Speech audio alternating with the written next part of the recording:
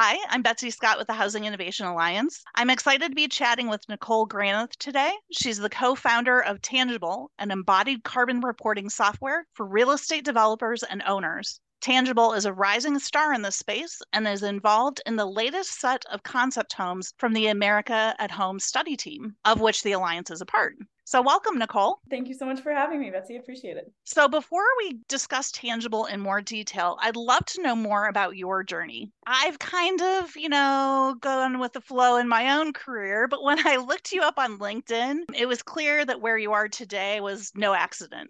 There was a clear pathway that you followed. So can you give us a quick roadmap of how you got from Harvard to China and back again, and how you became interested in the environmental impact of real estate? Absolutely. I will try my hardest to keep it concise, but as you mentioned, there are maybe one or two winding paths that connected those different points. So yeah, it's definitely been, for me, a question of how do I approach the question of humans' impact on the broader environment, and looking at that from the lens of activism on campus to sustainable, ESG screens in investing, and then ultimately to moving to China and saying, you know what, I just want to have some type of hands-on impact and see where I can be the most impactful. So that was really what led me to say to sell all of my things and do a nice little northern national parks road trip, and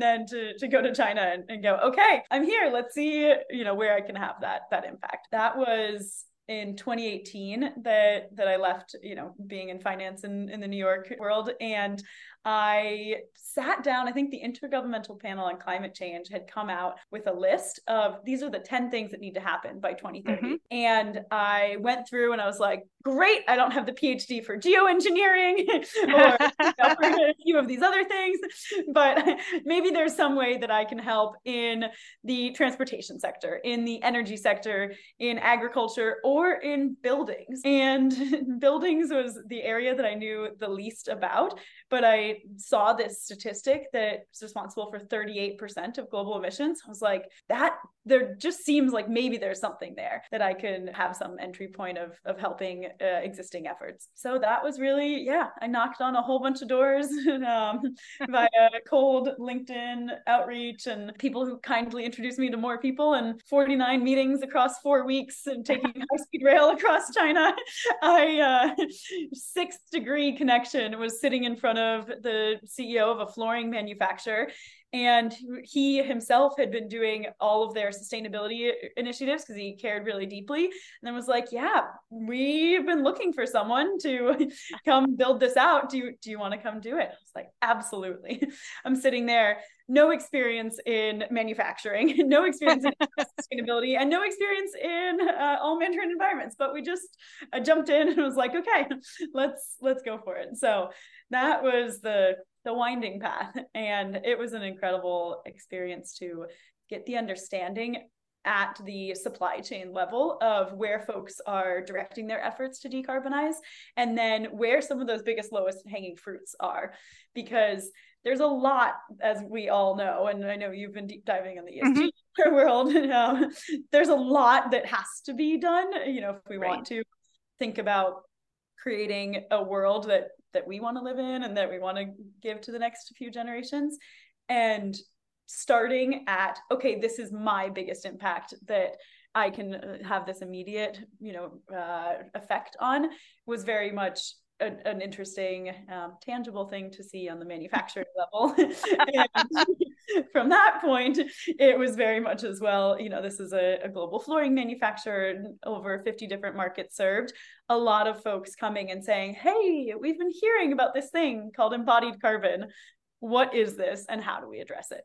So that was, So you jumped a bit from you know, you were in the responsible investment group at Harvard, and you were in the finance sector Yeah. looking at ESG as an investment. Then you got into, as you say, the supply chain and the manufacturing side, and now you're in the technology side. So how did that happen? And can you tell us a little bit about the genesis of Tangible that you so aptly name dropped a minute ago? Thank you. You can't get away without doing a pun or two. But yeah, the fun part of that is that my co-founder and I met in our first year of undergrad at Harvard in an environmental science public policy class. And we were on a group project together, negotiating mock water rights between India and Pakistan. Little did we know that 11 years later, she would have this idea. And so she was on the real estate sustainability consulting side and had gotten a master's in sustainable urban planning in Stockholm, had been living in London. And so we'd lost touch after graduation. We'd been in New York around the same time. And then she moved to Europe, I moved to China. It had been maybe 2 or 3 years. And she reaches out and says, hey, I have this work project that I'd love to run by you. And she had been at the Better Buildings Partnership in the UK. So they help consortium of large developers and owners set these net zero goals. And on the operational side, lots of exciting things happening. On the development side, a lot of question marks. Where do we start? How do we approach this? And so she had been seeing, okay, there are opportunities here for helping folks address this and connecting them with these sustainable building materials. Meanwhile, here I am on the building materials side. So that was really she called me up, and within one phone call, we got to the end, like, do we have to do this together? And of course, neither of us had any background in sustainability in software. We came fully from the sustainability and real estate world, and very much steeped in the industry. But we're like, we're pretty sure that there needs to be some type of software solution to this. So we've been incredibly lucky to have raised 2 rounds of fundraising and have partnered with leaders in the space around how do we make sure that we're doing this in a way that includes the perspectives of the folks who are trying to tackle this project. Right. Awesome. How long has Tangible been around? November 2021 is when we started. So we're about 2 months off of our 2-year mark. And 1.8 years. Well, that's pretty good for 2 years. So you're still in the development phase of the technology, or? Yeah, I think we probably will always be developing it. We have now 10 folks total on the team, which is really exciting. And we are working with early customers who are giving a ton of feedback and, have been incredible in terms of being market leaders who want to understand their embodied carbon impact. And we went to the market to start actually saying, okay, we're ready for open for business in May, and have just seen an incredible uptick and traction in that time. So excited for kind of, driving toward the end of the year and then to see what next year brings as well. Awesome. Can you give us, you've done this in some other podcasts and everything, but I think it would be valuable to capture here a snapshot of how Tangible is addressing carbon in construction. Like, what are the steps that you're taking to kind of get the right information out of your clients, the right data, and what resources are you sharing with them in turn that can help kind of fuel their visibility into what they're doing and really their decision-making processes on how they build? I think you hit on it exactly, that it's so much of the question revolves around that visibility, and that traditionally it's been incredibly difficult for everyone to get all of the information about building materials in a given project in one place. That's where we are starting. We are giving a developer a way to say, okay, this is all of the products that are going into my building. Obviously, that is much easier said than done. And so it explains why a lot of industry initiatives so far have been focused on more representative sets of products. But we think that it's incredibly important to have a direct audit trail of these are the products that were used. And then this is either the exact EPD, the environmental product effort, and the associated embodied carbon with that product, or this is going to be the closest proxy for that product, and documenting that and being incredibly transparent about where any gaps in the either knowledge of the quantities of products or the quality of the emissions factors, if you will, the embodied information is. Perfect. Yeah, we've actually been talking for a while with builders. We went to IBS a couple of years ago, and one of our main, we go there every year, but we went there a couple of years ago and with the University of Denver, and one of the main things that they were working with a bunch of students, and builders were sponsoring them to go there and asking them to look for things, and they were looking for EPDs and not finding very many on the show floor, even from major manufacturers. So I'm hoping that things have started to change. I'm hearing that they have over the last couple of years, but I think that's still a challenge too. It is. And that's really, as formerly a manufacturer who was publishing EPDs, and a lot of credit to the company that I was working for, because they had become the first manufacturer in their category to submit these EPDs back in 2014 with localized data from the mainland China operations.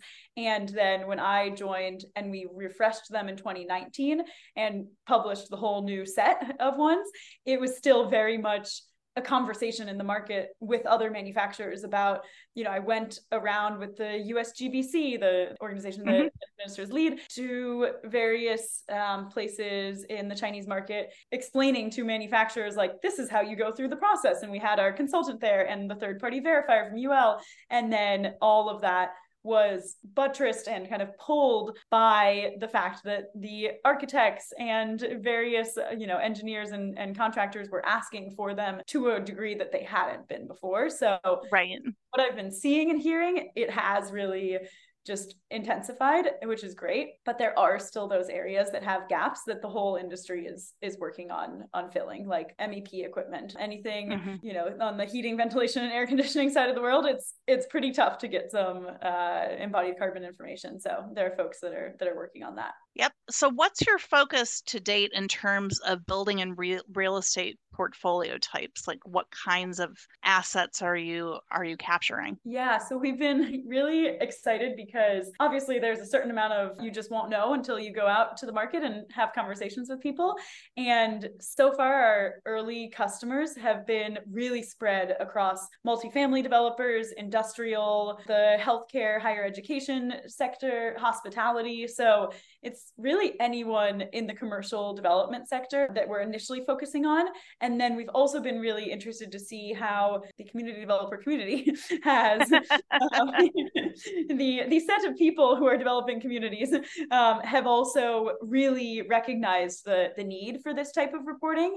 I think because you have so many potential impacts when you are thinking about designing an entire community, and you have the ability to, on a scalable, repeatable basis, make reductions. Well, yeah, we have a lot of developers that we're connected to that they have the housing, they have the retail, they have the, they'll even have relationships with universities and healthcare facilities and sports arenas and things like that. So there's certainly a much bigger scale and a whole wider set of assets that they can look at from that perspective. And I would think that they would be judged more harshly because they're taking up more resources and they have access to more land, and they have therefore probably a larger impact collectively in the communities that they serve. Now, we, on the other hand, so we do work with developers as part of our network, but we're also focused on all the way down to the single family home. And, we're seeing the need really for the data needs to work on all levels because everybody's being required to do this by investors now, by more municipalities now. Granted, if you're a national builder developer, you're going to be required to by bigger entities if you're publicly traded. But even the regional builders we're looking at, in order to get access to the land and the financing that they want and to be part of projects they want to be part of, they need to be able to do this as well. Yeah. That's really, kind of our impetus for looking at it in a bit more detail. So I mentioned this to you offline that we've also been working with, as the Alliance, with Green Builder Media and about 50 other representatives of other organizations, from raters to building science experts to manufacturers and home builders and the like, trying to create a set of guidelines that's going to be more relevant to the housing living space. Yeah.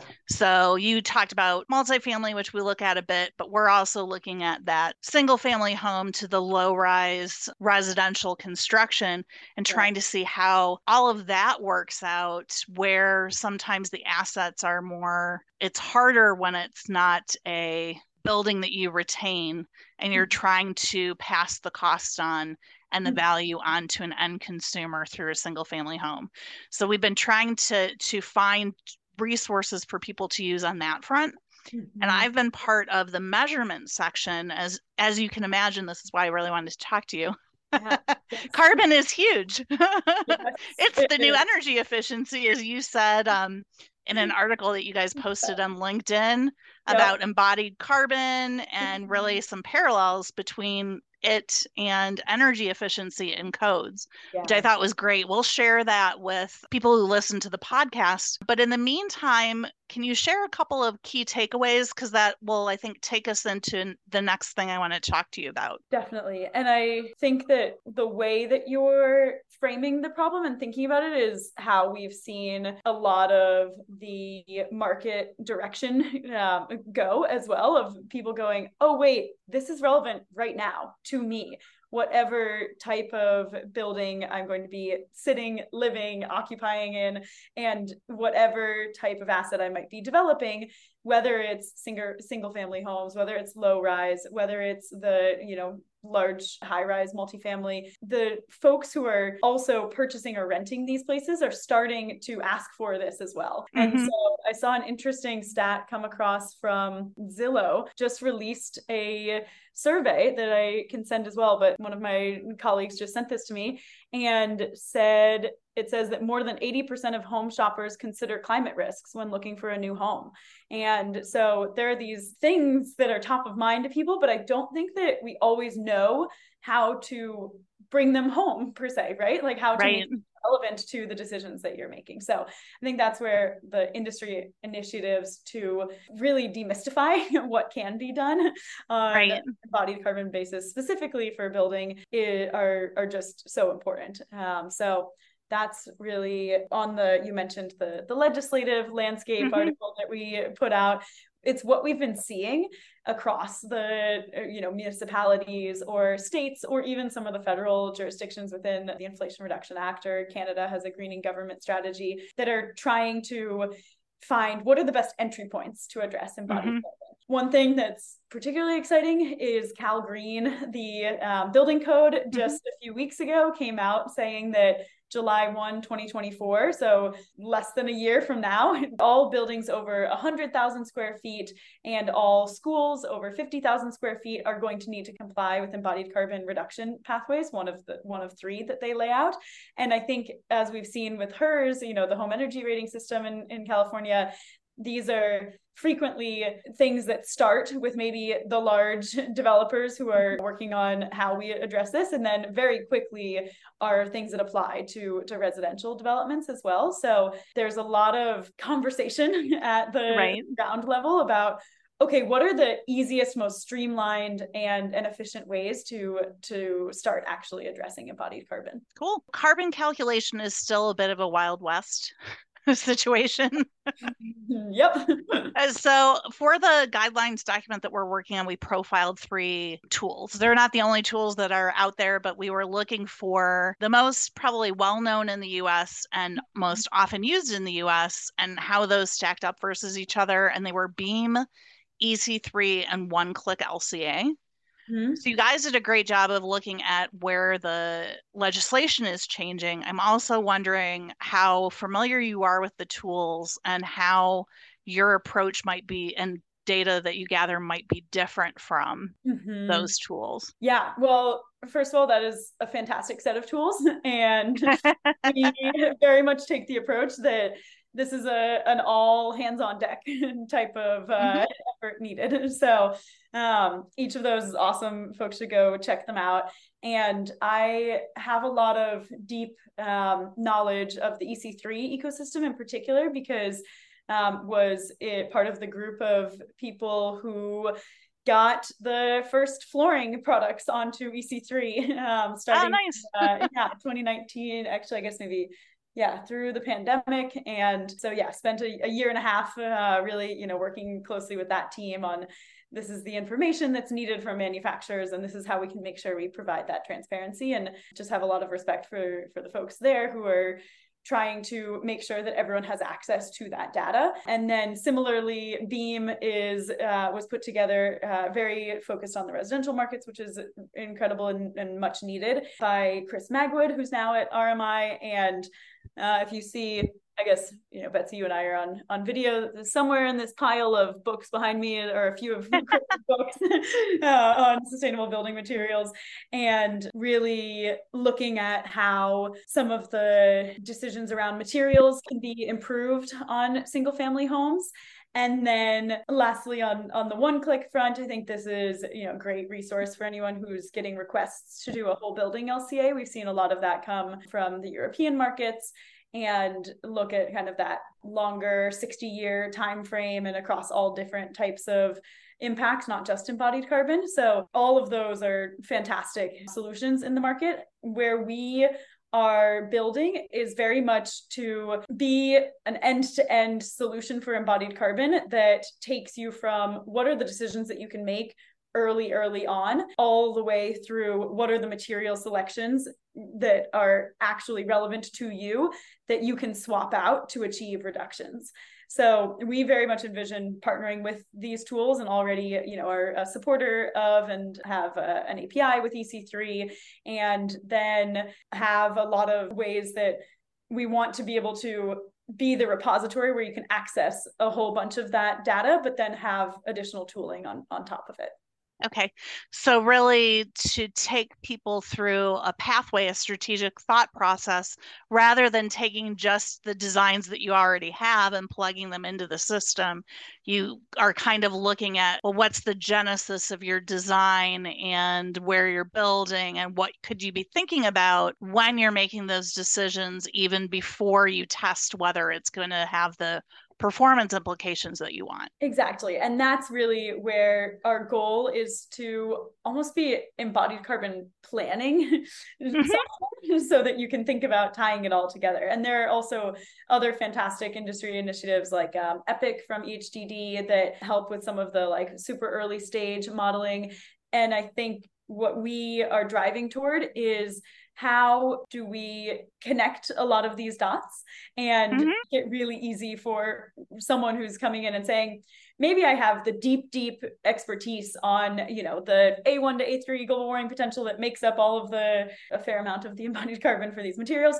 Or maybe I have no idea about this and someone's asking me about embodied carbon and I just want to go check it out and see if I were to incorporate this into my design process, or ask my design partners to do this, where are the really easy swaps that we could make.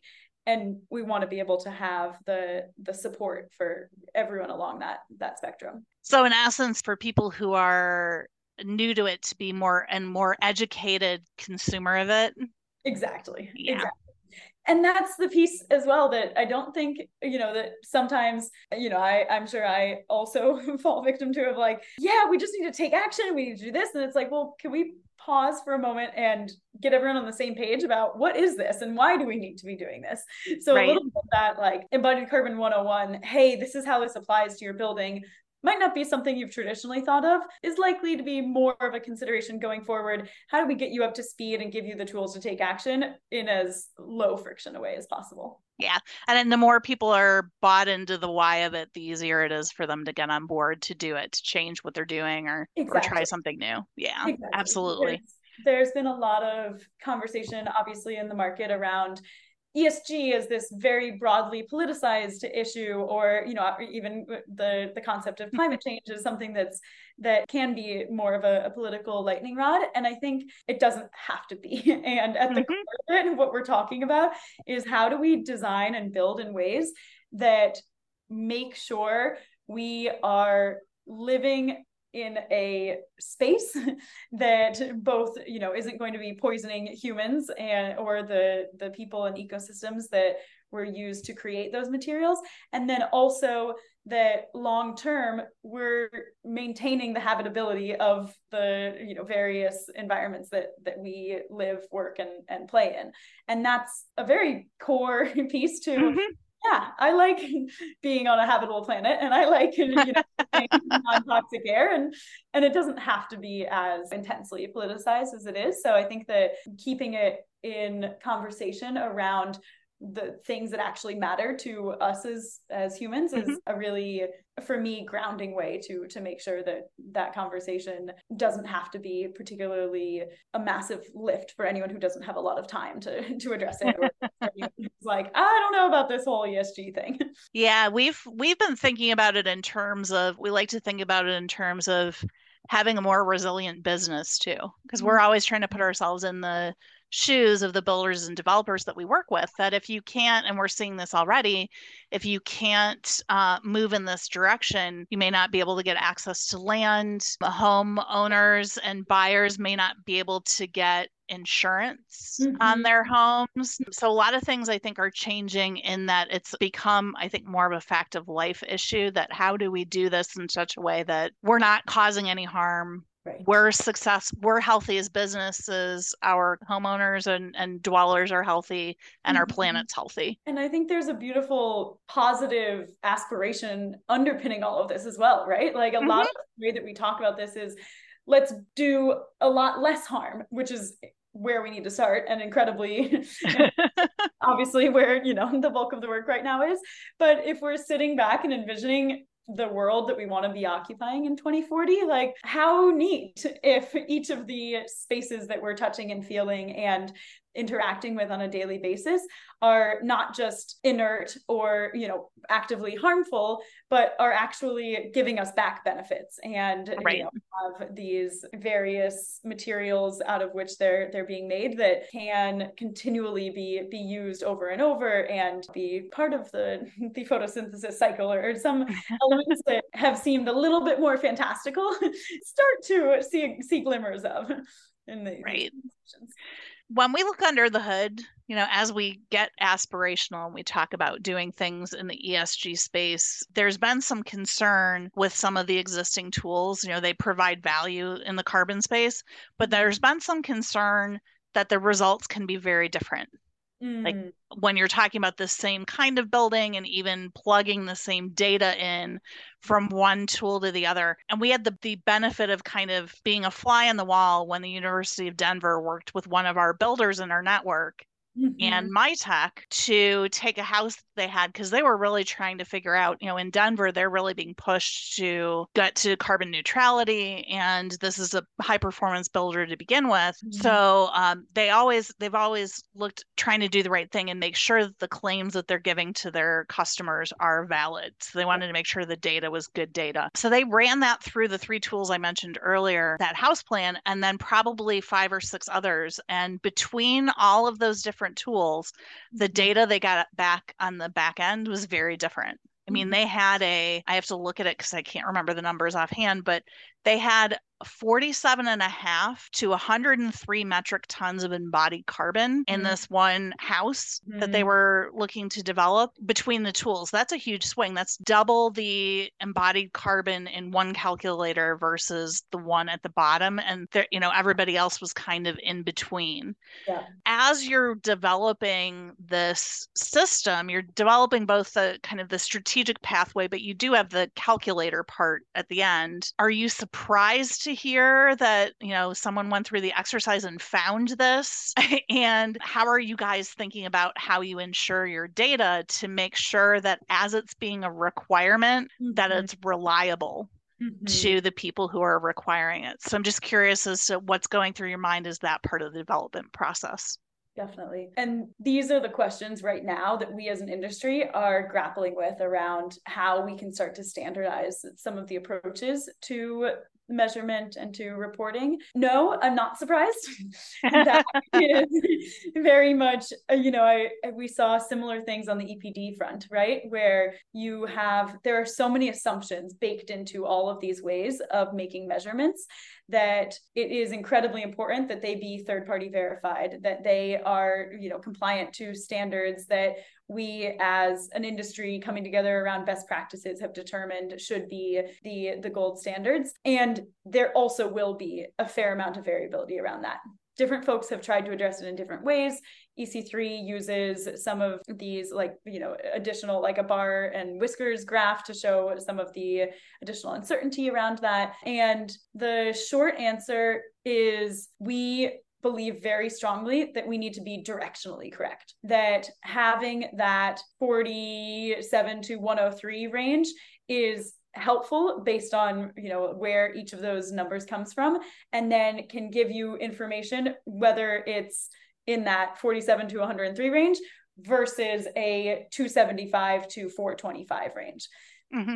Over time, there are two things that will hopefully drive those ranges more close together so that we can get better signals about that directionality. And that, I think, will be broader consensus around the data sources that we're all pulling from.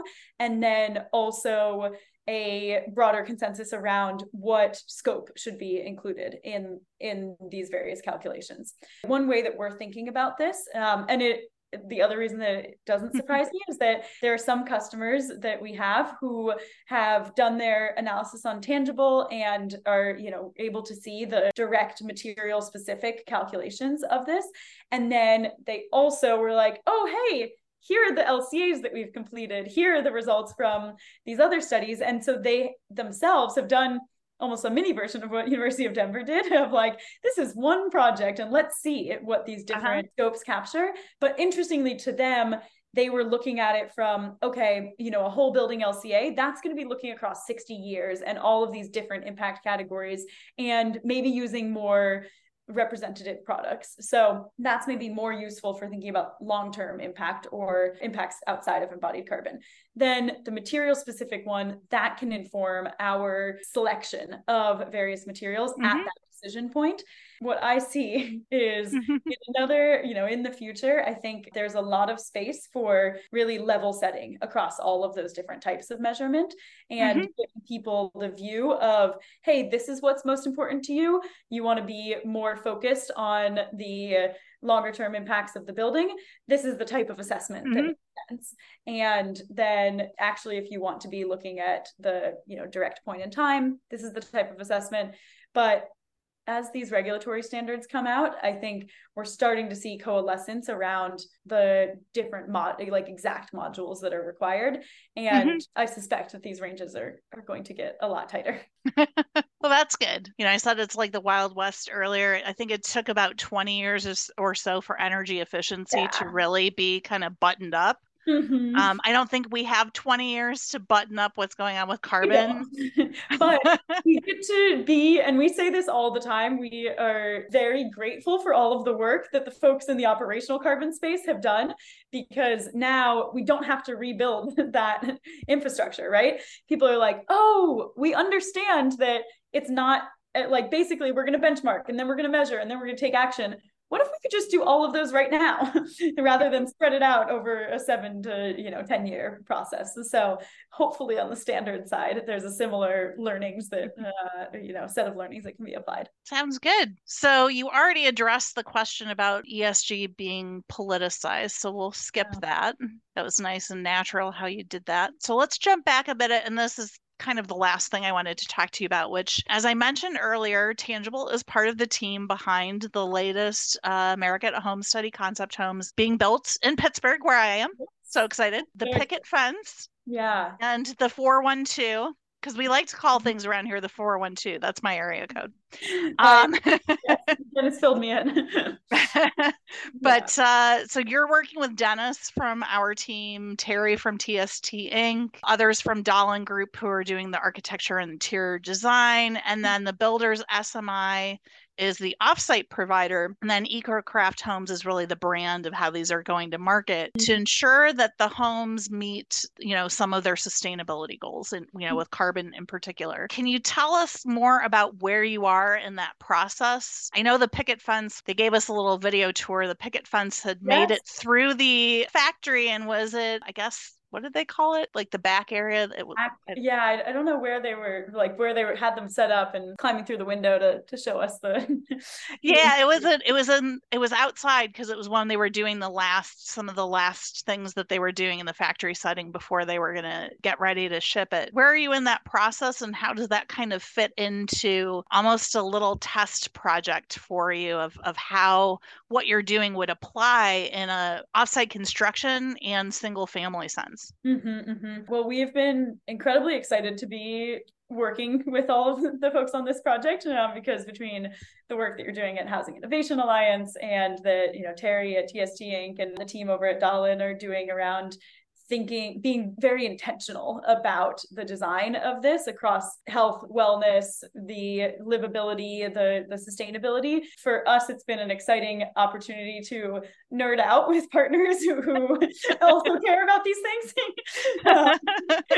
And so I have to give a massive shout out to our founding researcher, Emily. Emily is trained as a mechanical engineer and has just been really pivotal in how we've grown our approach to research at Tangible, and making sure that the processes that we have in place are grounded in best practice.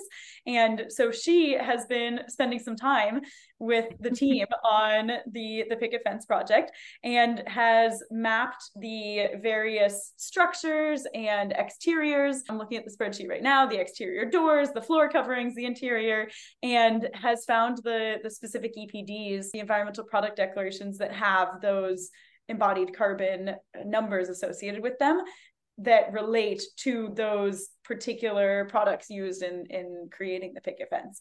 I think this is a really exciting application for something that can be deployed at scale. And what we will be showing, sometime later in the fall, as that is finalized in the Tangible platform, is what the overall impact of the material selections has been. And then I think particularly exciting is, as the next project comes online, being able to apply some of the learnings from this one of this is where it stands, which is always the most important first step. Let's benchmark, see where we're at. And now, look, if we had chosen this material instead of that one, that would be a 37% reduction over here. Or this would represent something that's also locally manufactured, and we can get that reduction as well. So it's right now very much, let's measure, and we'll see how the results pan out from that. But then next also is something that I think there's going to be a lot of opportunity for us all to learn and apply. Absolutely. We're really interested in seeing what the results are from the first house. I know Pro Builder Magazine is a partner in the second house, and they're interested in seeing that too. So looking forward to kind of getting the latest update from you and Dennis and Terry and Ryan at Dahlin and Eric Newhouse at SMI soon on our live stream, and we'll share that as well. And then looking forward to all of the great information that we'll get coming out from you as a result of what you're learning through both of these iterations of the design. So that'll be fascinating.